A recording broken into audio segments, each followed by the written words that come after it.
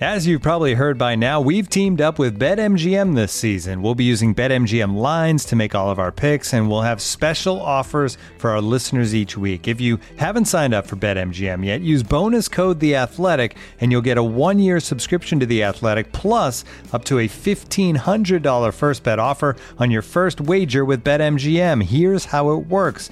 Download the BetMGM app and sign up using bonus code The Athletic. Make your first deposit of at least $10. Place your first bet on any game and claim your voucher for a 1-year subscription to The Athletic. See BetMGM.com for terms. U.S. promotional offers not available in D.C., Mississippi, New York, Nevada, Ontario, or Puerto Rico. Gambling problem? Call 1-800-GAMBLER. Available in the U.S. Call 877-8-HOPE-NY or text HOPE-NY 467-369 in New York. Call 1-800-NEXT-STEP in Arizona. 1-800-327-5050 in Massachusetts. 1-800-BETS-OFF in Iowa. 1-800-270-7117 for confidential help in Michigan. 1-800-981-0023 in Puerto Rico. First bet offer for new customers only in partnership with Kansas Crossing Casino and Hotel. Don't forget, if you haven't signed up for BetMGM yet, use bonus code The Athletic, and you'll get a 1-year subscription to The Athletic, plus up to a $1,500 first bet offer on your first wager. The Athletic. Good morning, welcome to the Daily Football Briefing from The Athletic. It's Wednesday the 15th of November. I'm Michael Bailey, and today we're asking, why is Emma Hayes off to the USA? This is theoretically one of the best jobs in international football with one of the highest expectations. How much does it cost to win the treble? It is staggering. £423 million. And is Xabi Alonso proving the real deal with Leverkusen? 31 points from a possible 33 is unbelievable. This is the Daily Football Briefing with Michael Bailey. It was expected, and now it's confirmed. Emma Hayes will be the manager of the US women's national team. The announcement comes 10 days after Chelsea revealed her departure from the club at the end of this season. Hayes actually began her coaching career in the US more than 20 years ago. Now she'll return to take on one of the biggest jobs in the game. Meg Linehan is a senior writer at The Athletic, and she joins us now. Meg, take us through the timeline and what's been announced. We finally got the official confirmation that Emma Hayes has become the 10th full-time coach for the U.S. women's national team. The fun part is that she won't actually be starting this job until May, but let's rewind first, because this has been a couple months in the works. The job opened up in August following Vlatko Andonovski's departure from the U.S. women's national team following the World Cup and their exit in the round of 16. It has been a many-month search process for U.S. Soccer run by their technical director, Matt Crocker. Worldwide search, I mean, you look at the list of things that they said that they did, these sort of psychoanalytical tests on, like a full day, just a battery of tests and figuring out if she's a good culture fit, a good tactical fit, everything that you could potentially need from your next head coach.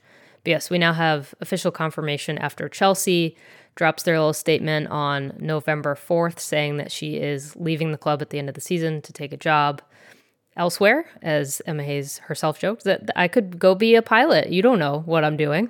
But we finally know that she is, in fact, the next head coach of the U.S. women's national team. Which, it has to be said, was a job that came out quite quickly as a likely destination for her when her Chelsea exit was confirmed. What's attracted Emma Hayes to this job, Meg? I think it's a completely different job. Obviously, she has spoken a lot about wanting more family time, wanting kind of a better work-life balance. So I think there is that, though. From every conversation I've had, there is a full understanding that this is a full-time job. She's moving to Chicago, will eventually move to Atlanta when U.S. Soccer moves their headquarters. So the difference, though, is that with the U.S. women's national team, you are not on a training ground every single day, right? She's not going to have to commute every single day. There will be travel, obviously, with international windows and all of that kind of stuff. But I think there is a lifestyle change at play for her here. And then there's also a return to the U.S. She obviously has some history here in the United States and in her coaching career.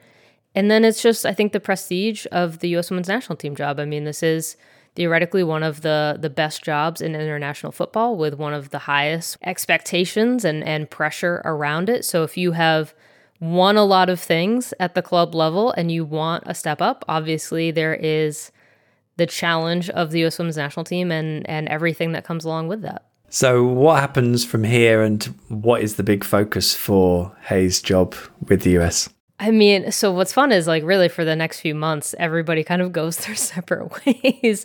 So we will have an interim coach here with the U.S. Women's National Team. But, when this thing really finally starts to get underway, in theory, she would be joining in late May, assuming everything goes well for Chelsea through the end of Champions League.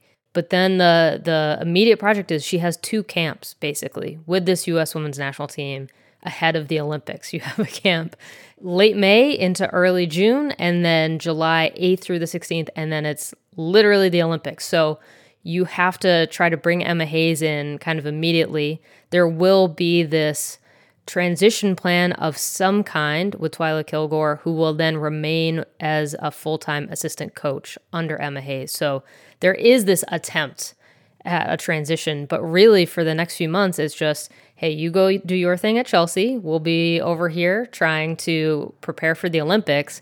And in theory, these two sides are not really supposed to be talking, but you have to imagine Emma Hayes is at least paying some attention to the team that she's going to be taking over. But it is a very strange situation. We haven't really seen anything quite like this level of it. Mark Parsons did it a little bit when he was with the Thorns and then got the Netherlands head coaching job. But this, I think, is on a very different level. So it will be, honestly, fascinating to watch happen. Thanks, Meg. And you can hear more on Hayes' new job by heading over to our Full-Time Europe podcast once you've finished listening to us. You're listening to the Daily Football Briefing from The Athletic. How much does it cost to win the treble these days? Well, today we have the answer. Manchester City have published their financial accounts for last season when they won the Premier League, Champions League and FA Cup. Mark Critchley is our Manchester-based news reporter, and here he is. Mark, without bombarding us with too many big numbers, what was most eye-catching about the financial picture at Man City? I think the headline figure most definitely is going to be the fact that they took £730 million in revenue, total revenue, and that, by my working, is a Premier League record. Now, of course, winning the treble helps. Getting to and winning the Champions League final really helps boost your broadcasting numbers. Going all the way in the Cups means you play more games at home, so there's more money through the gate. And, you get new sponsorships, new partnerships, because brands want to be associated with a team that's winning games. And I think altogether that means they've made an 80 million profit, club record, almost doubling the club record profit they made last year. So it's City, right? Success breeds success, both on and off the pitch. And to that extent, these results really are no surprise. There are lots of, obviously, other details in these accounts. How does it all compare with their Premier League rivals? The total figure is way beyond what any of the rivals have really posted in recent years. I think United posted 640 million just a few weeks ago, and that's now been blown out the water. That was the previous record. And, there was a time when you could rely really on United to be that cash machine that would just print money. But matter of fact, City have actually been outstripping United for each of the past, I think, 3 seasons in terms of revenue. They don't have big match day revenues. There's lower takings at the Etihad compared to Old Trafford, Anfield, the Emirates. But it's on the commercial side where they really excel. I think 340 odd million alone of this record revenue has come through commercial deals and sponsorships. But I think as we're all aware of events and news stories over the past few years, some of those come with a question mark as well. Indeed, we'll come to those bits in a moment. In terms of Manchester City's wage bill, how has that come out of this? Because they're seen as a club that maybe don't always spend the biggest fees, but does that money sort of go towards players in different ways? Well, I'm glad you asked, because actually there's another Premier League record broken here as well by my working, and that is the wage bill, which went up to about £423 million. So I think the previous record was United a couple of seasons ago at 384. Now, if you ask City about this, they'll say the reason why it was so high last season is because you have all these bonuses, you have all these performance-related clauses, and if you're so successful on the pitch, then it makes sense that there's money goes back into the players' pockets. And I think even if you take it as a percentage of the revenues that they've come in, the revenues are so big that it's actually a pretty healthy financial state anyway. But it is staggering. I mean, £423 million. There's been loads of studies about correlations between spending on wages and success. And, if that's what it takes to compete, well, that really does set the bar quite high. There is an asterisk here, of course, which is that Man City are still charged with 115 financial fair play breaches by the Premier League. That was between 2009 and 2018. Where are we with that? About precisely where we were on the 6th of February earlier this year when the Premier League statement dropped. From a public perspective, at least, I think City have obviously appointed lawyers, the Premier League have appointed lawyers, and the wheels, if you like, of what will be a very long, drawn-out process, they've started to turn. This isn't something that's going to be played out in public. It's not happening in a court of law. It's an independent Premier League commission. It's going to be heard behind closed doors, essentially. And the very serious allegations that both sides are probably going to treat very extremely confidentially. There was only actually one line in these accounts that related to it. It essentially said everything that we already know. It was that the Premier League charged City with breaches of financial fair play, but from City's point of view, they welcome the chance to take these charges on and expect the evidence that they have to clear themselves. So yeah, we're kind of back where we started, and I guess at some point we'll see if they're right about that. The money may make it predictable that Man City are once again leading the Premier League this season, but the same can't be said of the top flight standings in Germany. Bayern Munich have won the last 11 Bundesliga titles, but it's Bayer Leverkusen who are the surprise package, 2 points clear at the top, led by head coach Xabi Alonso. He wasn't bad as a player, just winning the 2010 World Cup and back-to-back Euros with Spain, as well as the Champions League with Liverpool and Real Madrid. Now it's already looking like he's going to be a pretty good manager too. Football data writer Tom Harris has been casting his eye over Leverkusen's progress, and he joins us now. Tom, why have Leverkusen been so good this season? Yeah, lots of things. I mean, first of all, probably the recruitment. It's been absolutely spot on. Xabi Alonso obviously took over this team towards the start of last season, and there were a few areas where, he needed to improve. Left back was a big one. I think, he tried to play a kind of expansive back five with those wing backs who could get forward. Mitchell Bakker was the main option. He wasn't quite cutting it in terms of getting forward, so they brought in Alex Grimaldo, who's just been a revelation in terms of the amounts of goals and assists he's providing from left back. Granit Xhaka as well, there's been some great stats about how good he's been progressing the ball. Arsenal fans, we're starting to enjoy him, I think, at the end of his time at the club, and he's, gone to Bayer Leverkusen and he's really enjoyed, dictating the play in the midfield. Victor Boniface, the striker, what an unbelievably relentless player he is. I think he's close to 6 shots per game so far in the Bundesliga. He just keeps on going, and yeah, he's going to break all kinds of records if he carries on at this rate. And, add to that the likes of Florian Wirtz coming back from injury, Jerome Frimpong as well on the wing. There's lots and lots of different kind of things that have come together, and the squad building element of it has been particularly impressive. There's one or two names that people will recognise there for sure. How much of this progress, given they're now top of the Bundesliga, is down to what Xabi Alonso has done? Yeah, lots of it. The style that he's brought into the club is a lot more possession-based than what Bayer Leverkusen have been used to in recent years.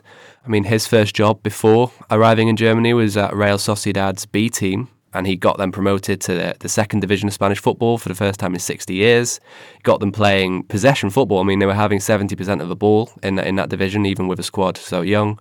So clearly he has, a philosophy that he sticks to, and we've seen the transformation with Bayer Leverkusen. I mean, they're if you're looking at kind of possession and passes per sequence, which is a good measure to see how often they're passing the ball, they're competing with Bayern. So, that for any team in the Bundesliga is a massive achievement. So Xabi Alonso's clearly got them playing very well. And, there's a lot of tactical elements in their games, the way they build up. They like to bring their fullbacks in. They like to keep them wide, depending on the game.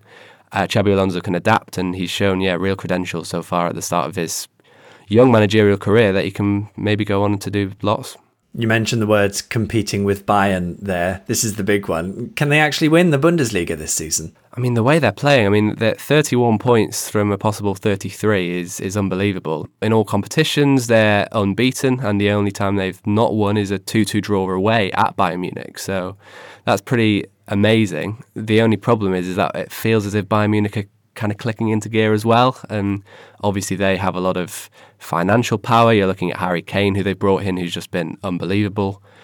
It's one of those where you'd love to see them do it, but even if they don't win the Bundesliga, I think it's a credit to the competitiveness of the division behind Bayern Munich that these teams can come in and start to play really good football, and maybe they'll have a chance in the DFB Pokal, the cup, because quite a lot of the big teams have gone out.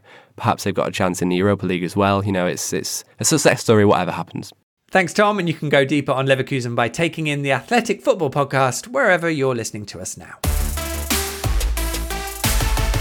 One other piece of European news for you. As we expected, Napoli have sacked head coach Rudi Garcia. What we didn't expect was them to reappoint former Inter and Watford boss Walter Mazzarri as its replacement. You can read more on all that on The Athletic. A bit of TV before we go, and we've come full circle because Emma Hayes' Chelsea are in Champions League action. They play Real Madrid in Spain, which you can watch on TNT in the UK at 8 p.m. That and the rest of tonight's European fixtures are available to watch from both the UK and US on DAZN's YouTube channel. And for those Wrexham fans among you, Season 2 may be done and dusted, but it's being confirmed there will be a third season of Welcome to Wrexham with the handsome faces of Ryan Reynolds and Rob McElhenney. That will premiere in the spring, presumably before the League 2 season finishes. What a cliffhanger that is, by the way. But that's all for today's briefing. I've been Michael Bailey. Your producers were Abby Patterson and Mike Zimmerman, and executive producer was Ian McIntosh. If you're new to the show, we'd love you to subscribe and come back for more, and feel free to leave us a review if you can. I'll be back with you tomorrow. Thanks for listening, and have a great day.